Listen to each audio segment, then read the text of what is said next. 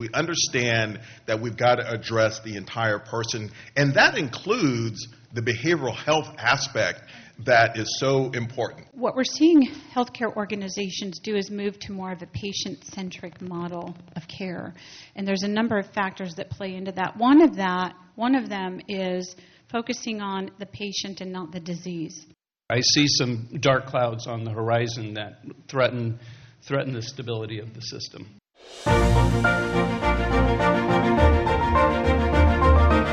Welcome, everybody, and good morning. This is the Sacramento Business Journal's Trends and Innovations in Health and Benefits Care program. My name is David Lichtman. I'm the publisher and market president of the Sacramento Business Journal. We're pleased to have you here this morning to hear from our panel of experts about the many changes taking place in the healthcare arena. There is significant activity happening in many areas that touch healthcare, and we'll explore some of them today.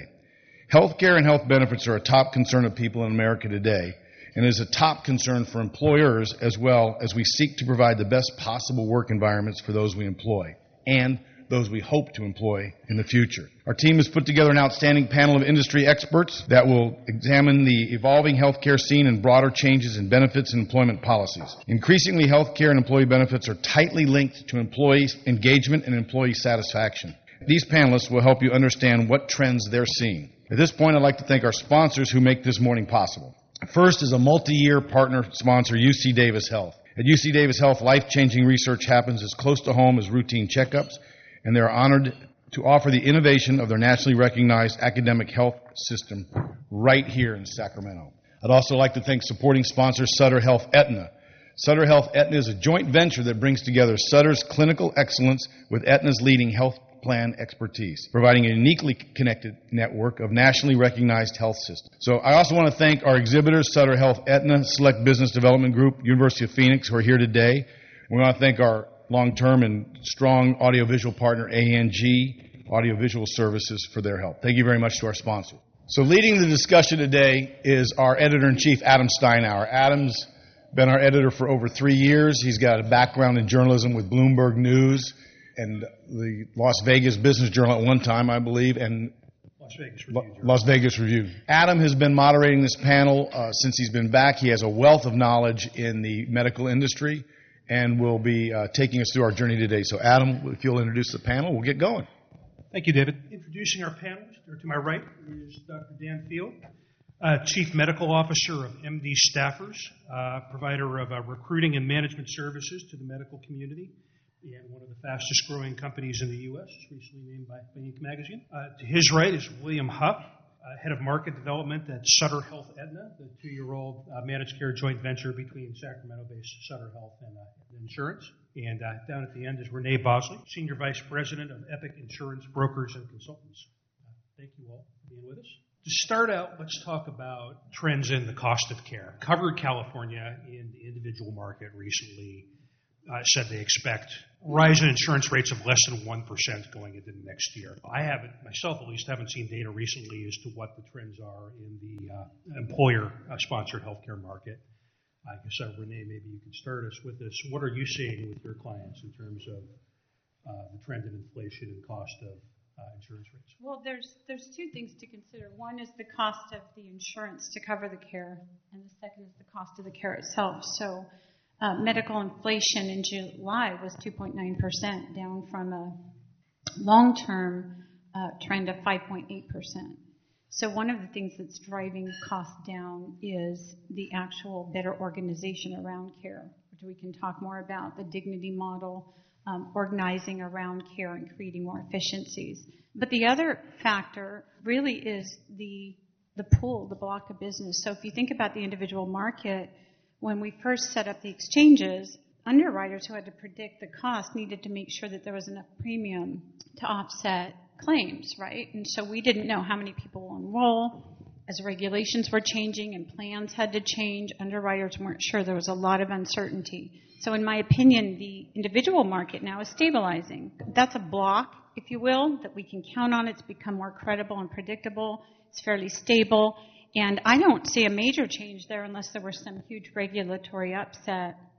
I think that's fairly stable. And I think with the more efficient approach to care, like the dignity model and some others out there, I think that we're we're able to drive the cost of the care itself down. On the group side, on the the employer side, it's really different. It depends on the size of the group. It depends on whether they're in a pool or are they rated on their own and how they're performing. And this can cause a lot of confusion because I'll have a group with Blue Shield get a 12.9% increase. That's their trend for Q1. And they'll say, well, how come Yuba City got a decrease with Blue Shield? Well, larger employer, different population, they're not in that pool. So what in the group space, the carrier will look at their block of business in that pool, see how it's performing, and just like in the individual market space, they'll try to predict where they think they need those increases to go. So they'll start with medical inflation, they'll start with other risk factors, and they'll have to project forward. So it's interesting to me that the individual market has become more stable at this point and is trending better than the group market, in my opinion, in that pooled space.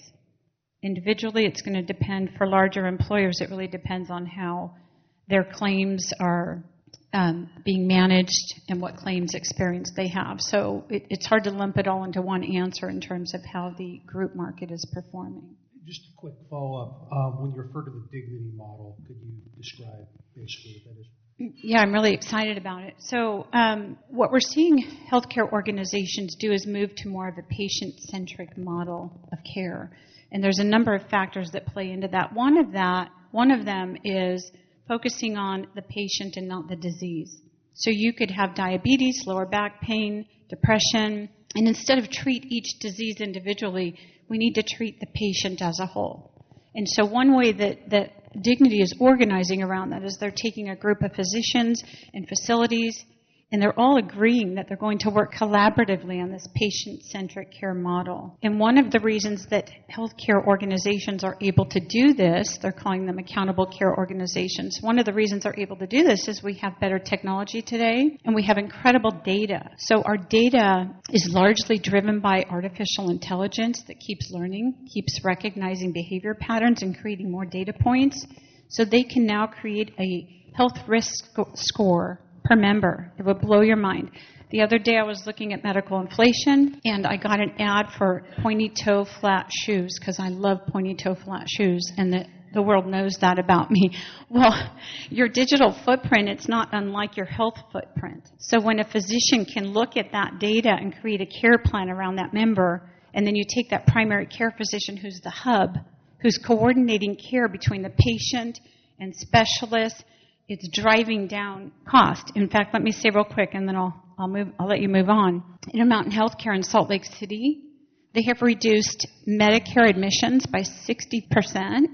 They've reduced private insurance admissions to hospitals by 25%, and they're reducing member cost by 20%. So through this efficient model, it is working. And those are some of the things that are suppressing the increases on the cost of care itself. Moving on, William, what are you seeing in terms of the trend in the cost of health insurance for both Sutter Retina's clients and from your competitors? Yeah, sure. Similar to what Renee said, I mean, we are certainly seeing the similar moderation in costs. If you look at what the National Business Group on Health recently said in their 2019 survey, that those employers are seeing about a 6% cost trend. And so we're certainly seeing similar single-digit cost trends. The ways that those are being impacted is because really employers now understand the importance of being able to attract and retain employees in this very low employment market. And they also understand the importance of, if they've got the right benefit package, that also means that they've got to keep that benefit package structured in a way to moderate those costs over time. And so what that has meant is that they're looking for opportunities to understand where they can partner with health systems like Sutter Health, Aetna, that provides them a performance network that will help partner with them through many of the techniques that Renee mentioned to give them transparency into their care as well as then engage their employees. And one of the particular things that we're doing is making sure that those employees can engage early on into the health system through means that are at their disposal, right? So much like the banking industry now wants to push out technology to all of our pocket computers, right, our iPhones and other devices.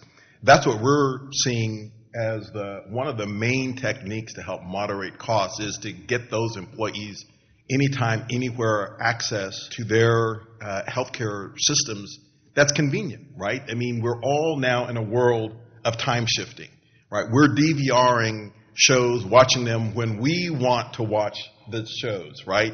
And healthcare is really developing that way, as well, where with our own mobile devices, when we have a situation, when there's a health need, we've got telemedicine capabilities that are able to meet the need most oftentimes, particularly if it's a dermatological, issue.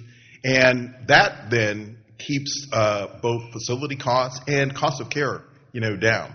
So through interaction with our employers and driving into performance networks, as well as making the system itself accessible, we see those as moderating factors on healthcare as well. With that, 6% is obviously better than what the trend has been in the recent past. In the foreseeable future, do you foresee the inflation rate for healthcare getting down closer to the inflation rate for the regular economy? Well, if I actually knew that, I could probably make a lot of money. I mean, I think what we though see are the trends that I spoke of, right, are going to help moderate. And the other big trend, right, is that those of us in healthcare know that it is really 20% of the population that's really driving 80%, of the cost. And so we all understand that we've got to get the congestive heart failures, the diabetes, hypertension, we've got to get those things under control. And the good news is on both sides is that, again, as Renee alluded to, with the patient side and patient-centered care, no longer are those systems seen as separate systems. We understand that we've got to address the entire person, and that includes the behavioral health aspect that is so important, right? I mean, we can't get a diabetic to test his or her own blood sugar if they're in a mentally unstable state, whatever that might be, stresses at home. And so being able to see the patient holistically, those are the kinds of trends, and then addressing the big money trends, those are the kinds of things that are going to keep things moderated. Dr. Field, what are your observations about the inflation and the cost of corporate-sponsored healthcare? Globally, the numbers that I've seen agree with what we've been discussing, that we're in a lull in that hyperinflation that we were experiencing 3 or 4 years ago. And we see that the cost of insurance benefits rising 2 times faster than inflation and 2 times faster than wages and 3 times faster than inflation. But Will was focusing on an area that I think will really benefit the cost curve for some. I just read the story of a woman who came to the emergency department frequently for her asthma attacks, and it might be every week. And it was costing the insurance company a lot of money. But through this holistic approach where they focused on the patient, instead of just saying, well, that's their problem, the doctor authorized a cleaning crew to go to the patient's house, clean the house, get all the dust up, and put the house in a better shape. And that actually reduced the frequency of emergency visits to once a month, let's just say, instead of once a week. And so in the old days, that would not have worked out. There's no way for one pocket to pay for this other thing because it came out of a different pocket. But when we bring all of that under one home, medical home perhaps, and there are all kinds of terms, then these outreaches make more sense. So I do see some movements that are mitigating the increases, but as we talked about earlier, I see some dark clouds on the horizon that threaten the stability of the system. That was evil foreshadowing. Well, now you've got to follow up with that. What are some of those dark clouds, I guess? Well, I think you're going to have some questions later on that might be a better spot to hijack the conversation to. More teasers. I guess back to Renee. In terms of other costs of health care that are not captured within the insurance or the inflation rate for coverage, things like co-payments and drug costs, and what are you seeing in terms of the industry making progress in holding down those costs? Glad you asked. So let me start with the fact that HHS is asking for an end to surprise billing. So let me start with that. When you go in and have a knee replacement done, you pay for the surgical center, the anesthesiologist, the surgeon, and you've done your work looking for an in-network provider and facility. And who scoots in the room? A physician's assistant who's an independent contractor and he's out of network. So you receive all these different bills, especially if you're in an HSA account where you're going to pay initially. You can't figure out what you owe. And have this out-of-network person sneak in there, and why do I owe more? So it's a problem. Balance billing and out-of-network billing is a problem. And one of the talking points that has come up is, why can't we have bundled pricing? And the answer is we can. So one of the things that I'm excited about is a company, there's a number of them, but one of them is called Price MDs. They have negotiated bundled pricing for hips, knees, shoulders, expensive imaging through 1,600 surgical centers and 4,100 imaging centers. So you can tell your employee, you can have your knee replaced in Stockton and you can pay your normal coinsurance, or you can choose a high-quality facility surgical center in Merced, for example. I'm making that up. I don't know exactly where they are. And you can go there and have your knee replacement with no coinsurance. And I have a client right now who's actually giving a cash bonus to employees who use the facility in the Price MD network because it's a flat price, it's one bill for everything. Why can't we do more of that? That's what excites me. I think that there's also a company called APTA. They're paying cash at the door. So everybody was afraid of reference-based pricing. What about balance billing? They're paying while that appointment is being scheduled. And then the member pays their coinsurance back to, I'm sorry, I said APTA. It's called Apostrophe. APTA is a different program. Apostrophe is the TPA who's doing this. And they're doing it in certain pockets of the U.S., but they're paying cash up front. So you know what that tells me? That tells me that we can do better than the Blue Cross Blue Shield, Cigna, Aetna discounts that have been contracted. And the problem is a lot of us as employers, we don't have a big enough population to go knock on the door of a hospital and say we want to contract better. But I think there's a lot of room for opportunity to take advantage of these pre-negotiated bundled price contracts, steer employees that way and help get their costs down. And then on the pharmacy side, that's a whole other thing. I could be here all day talking about medications and how we manage the cost there. But those are some areas of opportunity, and they're working. I'm seeing groups deploy some of these, and we're watching their stop loss come down. We're watching their cost per employee come down. So we are bending the trend for employers by engaging some of these resources. Will, what are your observations about the other costs of healthcare, such as co-pays and drug costs and so forth? Yeah. Well, so beyond the fact that they're just too doggone complicated, right? I mean, I was at one of these breakfasts before, and I heard the former chairwoman of the Clinton Council of Economic Advisors. She was also the head of the Haas Business School, talk about the fact that when she got her benefit packet from her carrier, she just threw up her hands and handed it over to her brother who was, a doctor. So here obviously is a very bright person who can't figure this stuff, out. So what our approach really is to recognize that in this industry, this stuff is, way too complex. And this is not analogous to the travel, industry where you kind of have reduced travel agents to the sidelines because you're able to kind of put online pieces together, and then people are motivated to kind of put their vacation together. But even with all the online capabilities, these co-pays and benefit stuff, I mean, it's just, people they're not motivated to wrap your mind around it. And then at the moment of real need, you just need to be able to get, service. And that still leaves a lot of room for nefarious, I don't know if these are some of the dark clouds you're talking about. But, you get air ambulance services that just want to kind of parachute in and take advantage of people. So we think two things that are really important. One, we've got to make it simpler so that we can actually hold our members' hands, guide them through the network if they want help that way,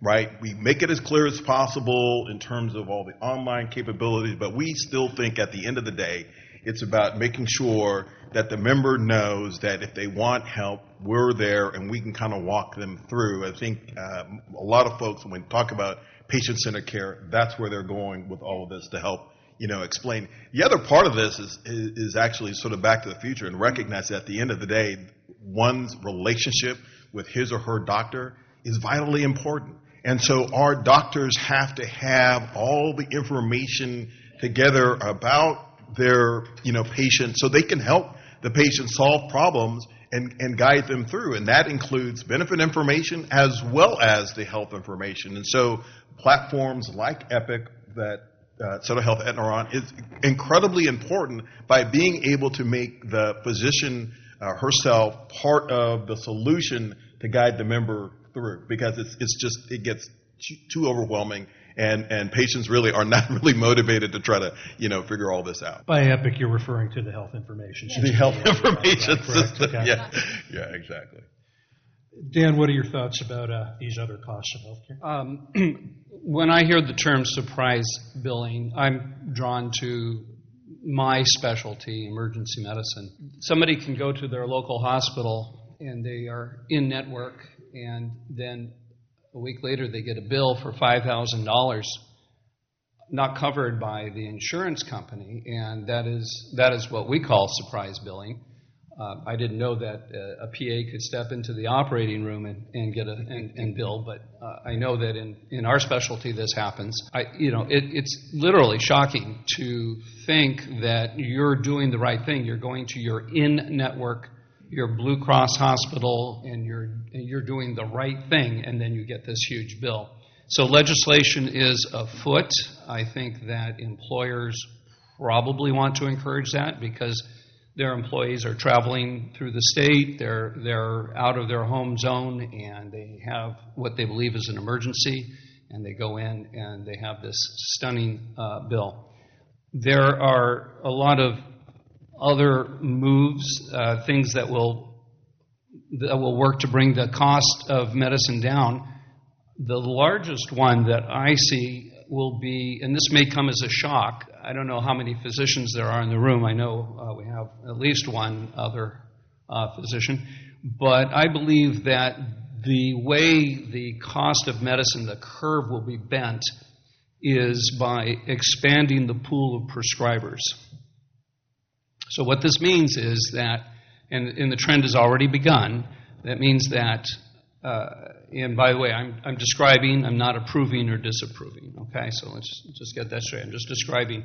So psychologists, pharmacists, PAs, nurse practitioners, and I always forget my fifth one. So they're in that category. These five specialties will be granted prescribing privilege, and the trend has already begun throughout the country. And it's more advanced in some states and less advanced in others. And this is what's going to dramatically bring down the cost of medicine in that direction, because when you open up the pool of prescribers, then you can bring real price controls or competition into the situation. It doesn't seem to work if you have one OB-GYN delivering in one town, the cost is X, and you have two there, the cost becomes 1.5X. It doesn't make economic sense. But if you have other people who could provide that service who are willing to do it for less, that's true competition. So I see that's a trend that has already started. We have not seen it. The battle is being waged here in California, and you will definitely see more prescribers. I'd like to draw the line at naturopaths myself and homeopathy, but that's just my personal bias. Just to follow up, PA, just to make sure I'm following correctly, physician assistant? Correct. Physician assistant, nurse anesthetist, nurse practitioners, psychologists, pharmacists, that fifth one. And the legislation you referred to dealing with surprise billing, do you happen to know if it's at the state or the federal level, or what particular bill that is? It'll be at the state level. I don't know of any national effort. I think it's the House and Energy Commerce Group, but it is being looked at. The thing is, the Senate said that they won't vote on any health care laws until the fall. And, then it would have to go through reconciliation. Then we're going to be in an election year. So I don't see any of these laws changing now. But that one, ending surprise billing, is being reviewed now. You'll see a number of iterations of it popping up, but nothing will be voted on at any time to make a difference right away. Stay with Renee for the next question.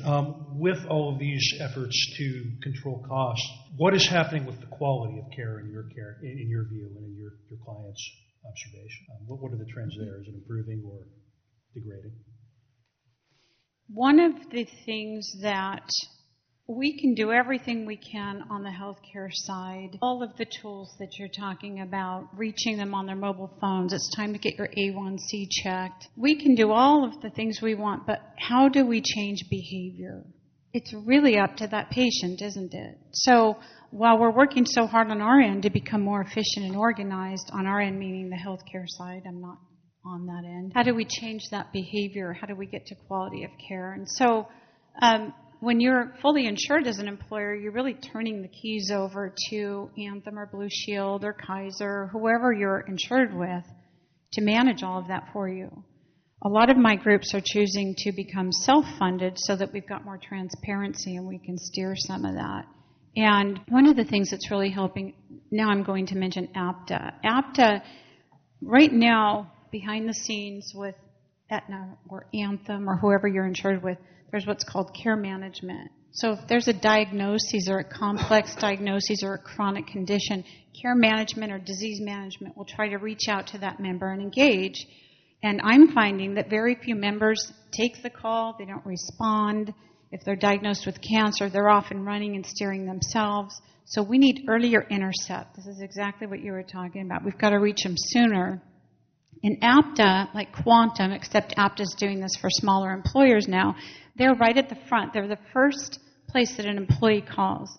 So if an employee says, what plan should I choose? I think I'm going to get pregnant, or whatever questions they have, they're collecting those data points, and they're in front of that member sometimes 56 days before a claim even happens. And what's encouraging to me is that the networks have typically said, no, you can't bring in care management, we're going to handle it. But United Healthcare and Aetna are partnering with Quantum and APTA. So one of the things that's leading to better quality of care is getting involved sooner, steering that employee, engaging them, and then the employer now has the opportunity to incent that. So if we go to their mobile app, go to their phone, that's what they're staring at all the time, and say it's time to get your A1C checked, make an appointment now, you can have $100 towards your wellness program, etc. We're hoping that we can change behavior that way.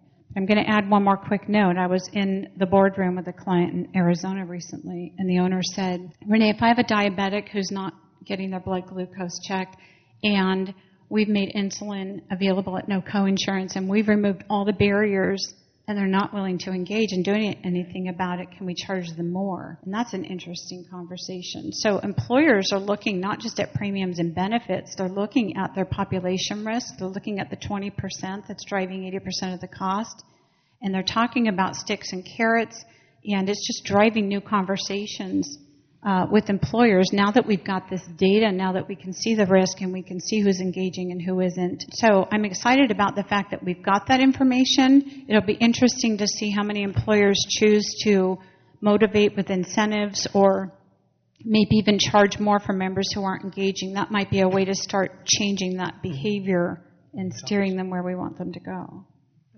What is the answer? Can the employer charge them more in that situation? Yes, they can. There are wellness rules around how much you can incent. If you're going to have what's called an outcomes-based initiative in your wellness program where you want somebody to lower their blood pressure, lower blood glucose, you can do that, but you have to follow certain policies on creating alternative standards and other ways to meet that goal. So as long as you're compliant yes, you can do it. Will, what's your observation about the quality of care and the direction it's going? Yeah, I mean, I think the quality, right, coming from, so I'm a data guy, so from a data perspective, is really about if you can't measure it, you can't improve it. And what's happening at the national employer level is that they will often, these large Fortune 500 companies will often have, epidemiologists, on staff. But giving a plug to Epic here, so Epic, the insurance consultancy firm, that I've worked with some of their partners, they're actually driving that level of data measurement and quality measurement into mid-size and smaller tier employers. And so they're not, right, those smaller tier employers often just get overwhelmed with all the quality data. But firms like Epic can come in and explain to them the so whats of the data, and here are the actionable initiatives that you can take to drive quality, to put into programs like you were saying that help drive behavioral, compliance. I think that's really sort of the next, frontier, is to get that information that's out there, right? We're just drowning in it, but I should say turn the data into information that becomes actionable, that then will drive behaviors both at the individual level and then at the plan sponsor level, which is still where we're getting most of our, healthcare from, to put measures in place that they can, improve quality. Because quality is not a fixed target. It's a moving target, and hopefully it's something that is moving forward and moving, up. And it's really all about helping everyone to understand what that measure is in time, any given particular point, and then what are the things that we can actually do to help move that forward. I mean, and that's where you need, good partners that can help you understand those data and move them forward. Dan, what are your observations on this point? I totally agree with Will that the data is key in our current environment. The organization that I was formerly affiliated with made it a science to consult the data and develop best practices. And I think that the term best practice deserves to be a headline for the future cost of medicine. In our system, the rate of heart attack is 30% less than that of the surrounding population, and the downstream consequences of that are huge, and that's because the organization centers around the science of what is best for the patient. It almost forces it down their throat. The other side of this is that we felt that as an organization the number of mammograms was falling below an acceptable level. And they literally made every doctor in the organization call 30 women out of the blue, 30 Kaiser patients. Sorry, I let it slip out. So each of us, here we are in the emergency department, we're calling somebody in the privacy of their own home and say, it's time for you to get your mammogram. And the woman would say, now, who are you? Doctor who? I'm saying, well, I'm the emergency doctor, And so, but this is the power of best practices and an environment that brings all the medical team members together to improve the quality. There's one other area that comes to mind. So C. difficile is a very bad infection. It's Clostridia. It can cause quite a bit of illness and death, and it takes very careful antibacterial care to prevent its spread, and that became a priority, and hand washing and monitors and a whole system was developed to improve the hygiene. It turns out doctors are terrible at washing their hands when somebody's actually watching them. They say they're washing their hands. Okay, I say I am washing my hands, but yes, I was caught not, and so when you have a system that is dedicated to focusing on the things that make a real difference in the patient, then you see a higher quality. So I see the overall quality as increasing, and that tools like best practices will help that. And it's key that you have to be able to disseminate the best practice.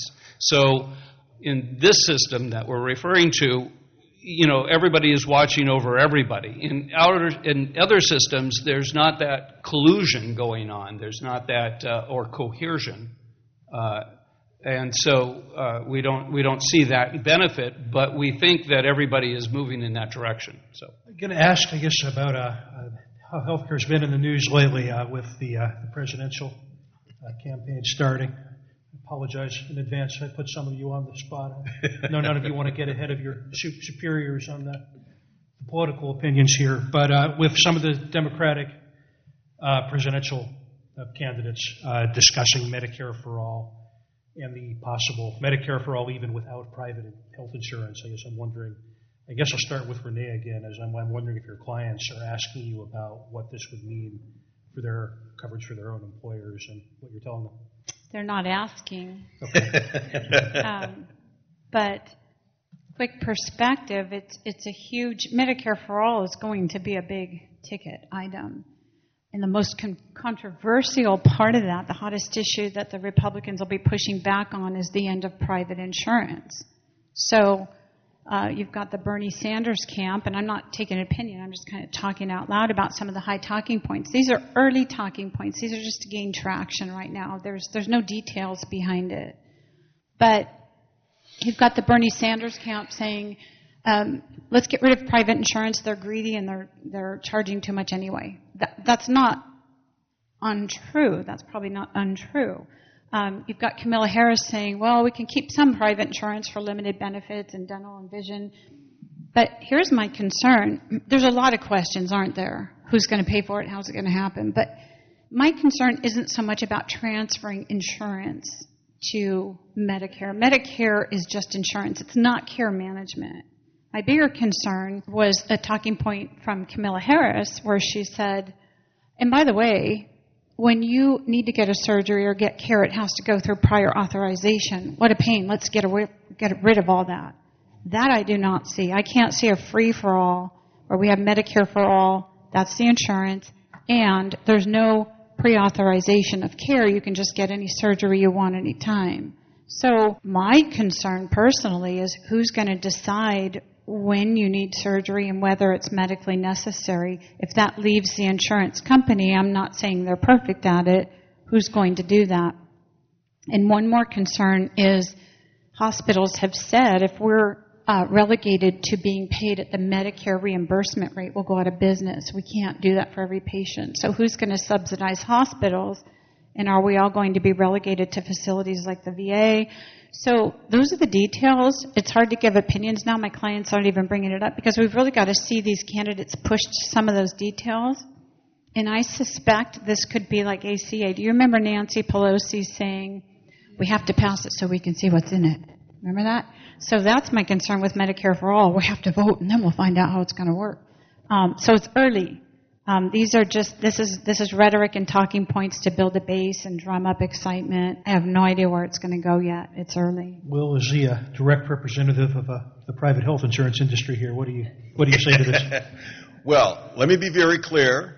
Is Will Huff, private citizen. I do not speak for Larry Merlo on the Aetna side, nor Sarah Crevens on the Sutter Health side. Having said that, again, agree with Renee. I mean, the key point is, so what does that mean? I mean, what does Medicare for all really mean? At this point, it's really all about the politics and the optics, and we know that Medicare for all Medicare is a very popular program at all segment levels and whatever your political stripe is. Medicare is very popular, so it's being used, quite honestly, just as a marketing technique. It's the same thing that occurred when you wanted to repeal the estate tax. You call it a death tax. Oh yeah, no, it's the same exact, that's all that's really happening at this point. Now, having said that, what's also clear is that in the marketplace, the seeds of the Affordable Care Act are still germinating. There are now more plans who plan to enter the market on the Affordable Care Act than canceled. So there is some germination for putting in place some structure that allows for plans to have market incentives to offer plans that are affordable. I mean, and that's about what we really need, and whether that's called Medicare for All or whatever, I mean, those are the things that are actually working in the marketplace, or is proving that are working, because there are more plans who plan to enter into the public exchange market. So if that is the direction, then we can see success. But we've also seen, again, as Renee pointed out, I mean, heaven forbid that we're actually then talking about, a government-run type of, system, and we find ourselves in a situation where, as we've had for the last several years, the government goes on strike and then shuts down. Are they going to shut down our Medicare for All? So I just say let the market take place with some government incentives, and we've seen the proof in the pudding of how that can work out. Dan? I think that there's a couple of truisms that I'd like to put out in front before answering the questions. One, when you have unlimited coverage, you're going to have unlimited need. So when you say we're covering everybody for everything, the amount of need will increase astronomically beyond what is projected. And almost the flip side of that is coverage does not equal care. So is this something that I see some heads nodding in the audience? We can provide all the coverage, get out those air quotes, we want, but that won't translate to care because there are not enough caregivers, there are not enough doctors out there to deliver the care as currently structured, which is why I believe that we will see this expansion of prescribing into the other professions. It's one of the things that will address that. So just to give you some solid numbers, you will see projections of shortages of physicians in the neighborhood of 60,000 to 80,000. Those true numbers are almost double that because the current generation is not a 10-tenths generation. So my generation, 10-tenths, 11-tenths, 12-tenths working schedules were almost the norm. And you're trying to replace that generation with a generation more focused on lifestyle and their own health needs. I don't say that's a wrong thing. I think that's a good thing. So you don't have enough caregivers to deliver that unlimited care. That's quite unfortunate. Now, regarding the politics, I love politics. I'm really paying very close attention to what the candidates are saying. I focused on the top four of the Democrat candidates right now. On the one side, you have Biden, who still is in the lead, and he still is, roughly about 28-30%. And he is for tweaking ACA. He's not for any wholesale changes. He wants to modify around the border. The other three major candidates, they are they're marketing, as I believe Will said, they're using this as a marketing tool to build up some primary interest. And then, like all candidates, after the primary, they're going to have to shift their position more to the middle to try to capture more of the middle ground to get elected.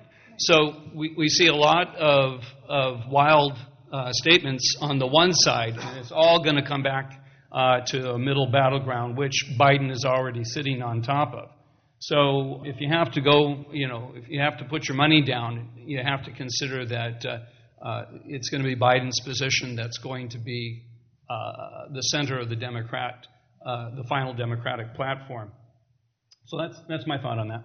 Staying with you again, Dan, the flip side of this, what would the continuing legal attacks on the Affordable Care Act, if they continue and are successful, what would that mean for employer-sponsored health coverage? I think that I think the current paradigm is untenable. I don't see how we can continue to politically promise unlimited care for an unlimited number of people, because some of the candidates are talking about insuring non-citizens, and so I'm just asking out loud. This is a thought balloon. If you say we offer unlimited care here to anybody who's inside our borders, what will happen to the transfer of people who desire that care? Do we not see Canadians coming across the border for hips, just like we do see Americans buying Canadian drugs to get a reduction? So the money will talk in that regard. And I see that breaking down. I think we're going to end up with a two-tier system. Okay, so we're talking not the next 5 years, so you go about your business for the next 5 years and do the best you can, but somewhere in the next, we'll say, 5 might be even too short. If Donald Trump is reelected in 2020, this pushes the process down the road a little bit farther. But we will have a two-tier system which the government will mandate a basic level of care. It will not be provided directly by physicians. It will be provided by a team of which maybe a physician will be the head of, who knows. And then there'll be a supplemental market, which is where the Aetna and the Blue Cross and so forth will be able to compete. The employers, I think, are going to want to be able to offer this as an incentive in a tight marketplace. So I think that it's not going to be too disruptive in that case. But there are two trends that are really heavily impacting this. Specialty drugs. I'm not sure if anybody is familiar with the impact of specialty drugs, but these are drugs with an astounding price tag. The one that I was just focusing on is Zolgensma. Literally $2.1 million for a single treatment. Have you had to authorize anything? Yes, Yeah. and the thing It's is, stunning, it can is it save not? the child. Yes, I have Okay. a friend who lost a baby to this genetic disorder. And SMA. Zolgensma is the answer, and it's how can you not authorize it? So how can you not authorize it? So here's how the numbers break down. So 1 in 11,000 babies will be born with this problem. Okay, 1 in 11,000. If we just genetically tested all the moms for this at $400 a piece, the price tag comes out to about $4 million to prevent that one baby.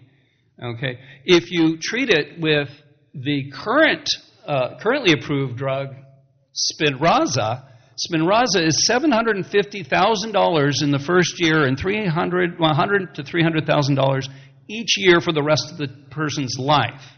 If you don't treat, which some countries have made that choice and gone back and forth because it's a battle, it's $250,000 not to treat. Talk about your death panels, right? So the care, because the child will die early, so you're just taking care of them for their short lifespan. And some countries, advanced countries, Ireland being one, have said that we don't think we can afford that. And then there's a battle back and a battle forward. But that's just one drug. Maybe I'm getting carried away here. I'll just finish up with this. In 1990, there was one specialty drug. By the end of the decade, there were 30 specialty drugs. Now there are over 200 specialty drugs. These drugs are used to treat perhaps 1% of your workforce, 1 to 2% of your workforce. And they cost between 30 and 50% of your drug expenditures. So that trend is going to break the bank if you march it out. And there's another trend that's coming that I will not delve into, more foreshadowing, but that's where I think politically we're going to have to say the government's going to step in. It's going to provide a basic level of care. It's not going to be attractive. There are going to be long lines, and then you, the employers, will offer supplemental care, and you'll attract your employees that way. That's the time we have available. Questions from the audience? I have a quick question about the role of big pharmacy in all of this. I didn't hear much conversation about that. You just talked about specialty drugs, and so that made me think of it. There's a lot of talk about big pharmacies actually, because of its lobby power and a lot of other things, is controlling the cost of health care.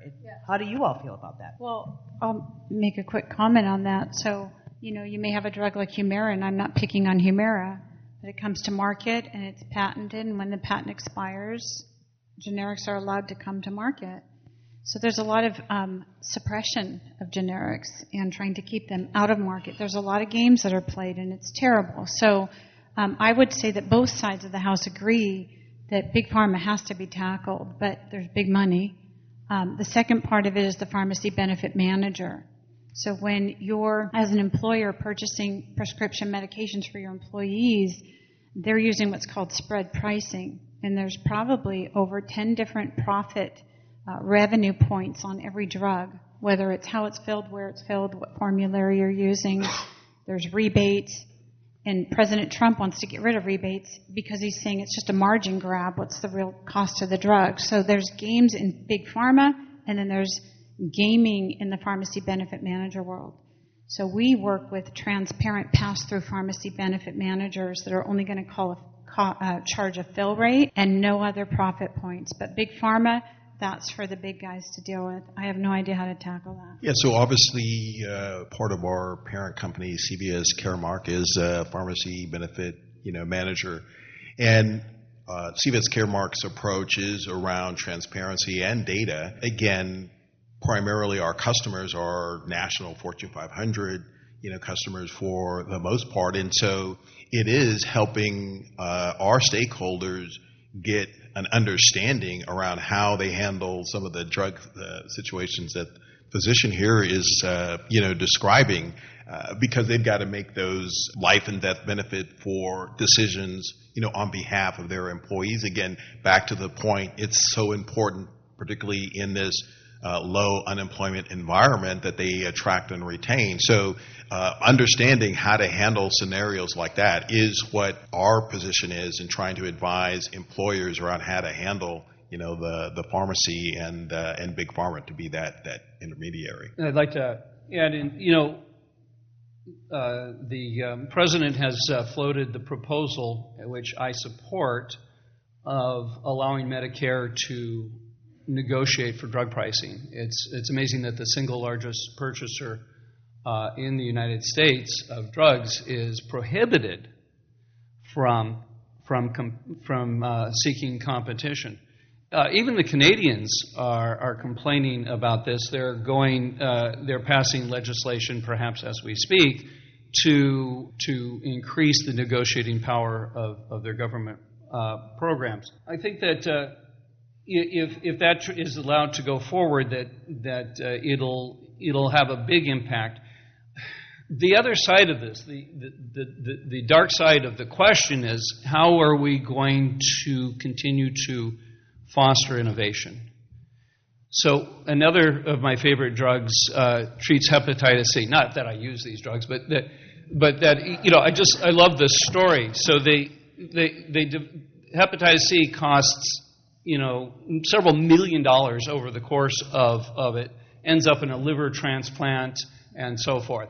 And so the old drug cost $160,000, had a 50% cure rate, had horrible side effects, and the new drug that replaced it costs $80,000, has no side effects, and cures in 8 weeks instead of a year. Okay, so that's a tremendous. And the company that was selling this drug was attacked viciously for their pirating, their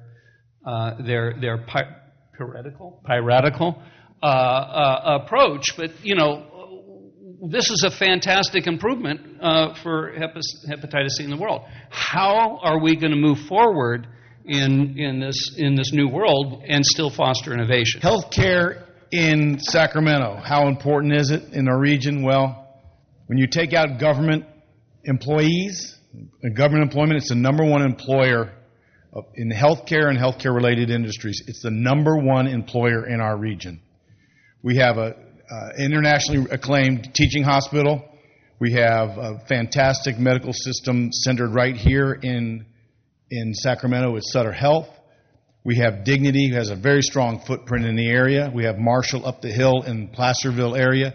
And we have Kaiser with 3 major medical facilities here and building another one, replacing one in the rail yards as the construction is underway right now. That's just the hospital sides. Then you got the caregivers. And you have the employees of the caregivers. You have labs. You have multiple lab systems here. all feeding into the system. So how important is it that we get it right in this region? Do the math. Okay? Do the math. It's crucial, and it's why we have a reporter who's focused on healthcare in our region. It's why we have panels like this, and we have the conversation. It's always a tough conversation. And I think the hardest part about having these tough conversations is there's no definitive answers. Every question that gets answered brings forth another question that needs to be answered. And medicine is not a static business. In construction, you know the code, you know what you got to do, you got to build the building, it's got to be safe, you're done, the building's up, you're done, boom. In the medical business, it's different. And when it all comes down to it, who's the customer? Figure that out, right? Because different sectors have different customers. But the ultimate customer is the end care user. And sometimes I think that gets a little lost as you go through the lineage of care providing and services accountability, all the way through research pharmacy, all the way to the end user. And then you've got to be careful, as Dr. Field said, some people have reactions that may not be based in fact, and you've got to look beyond the rhetoric to the facts of the information. So that's why we have experts and leaders in the fields to give us the behind the scenes, and don't let the panic rhetoric get in the way of real, true knowledge. That's our mission at the Business Journal. Inform, educate, connect. We hope we've done that today.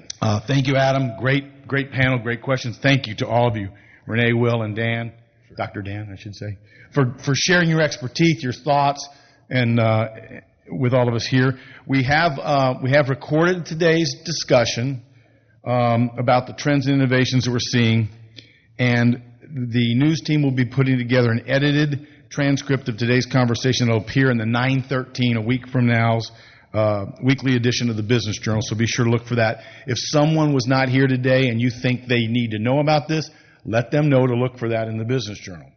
Because we've got 130 some odd people here, but we have 58,000 readers to the weekly edition of the Business Journal and 290,000 monthly readers online.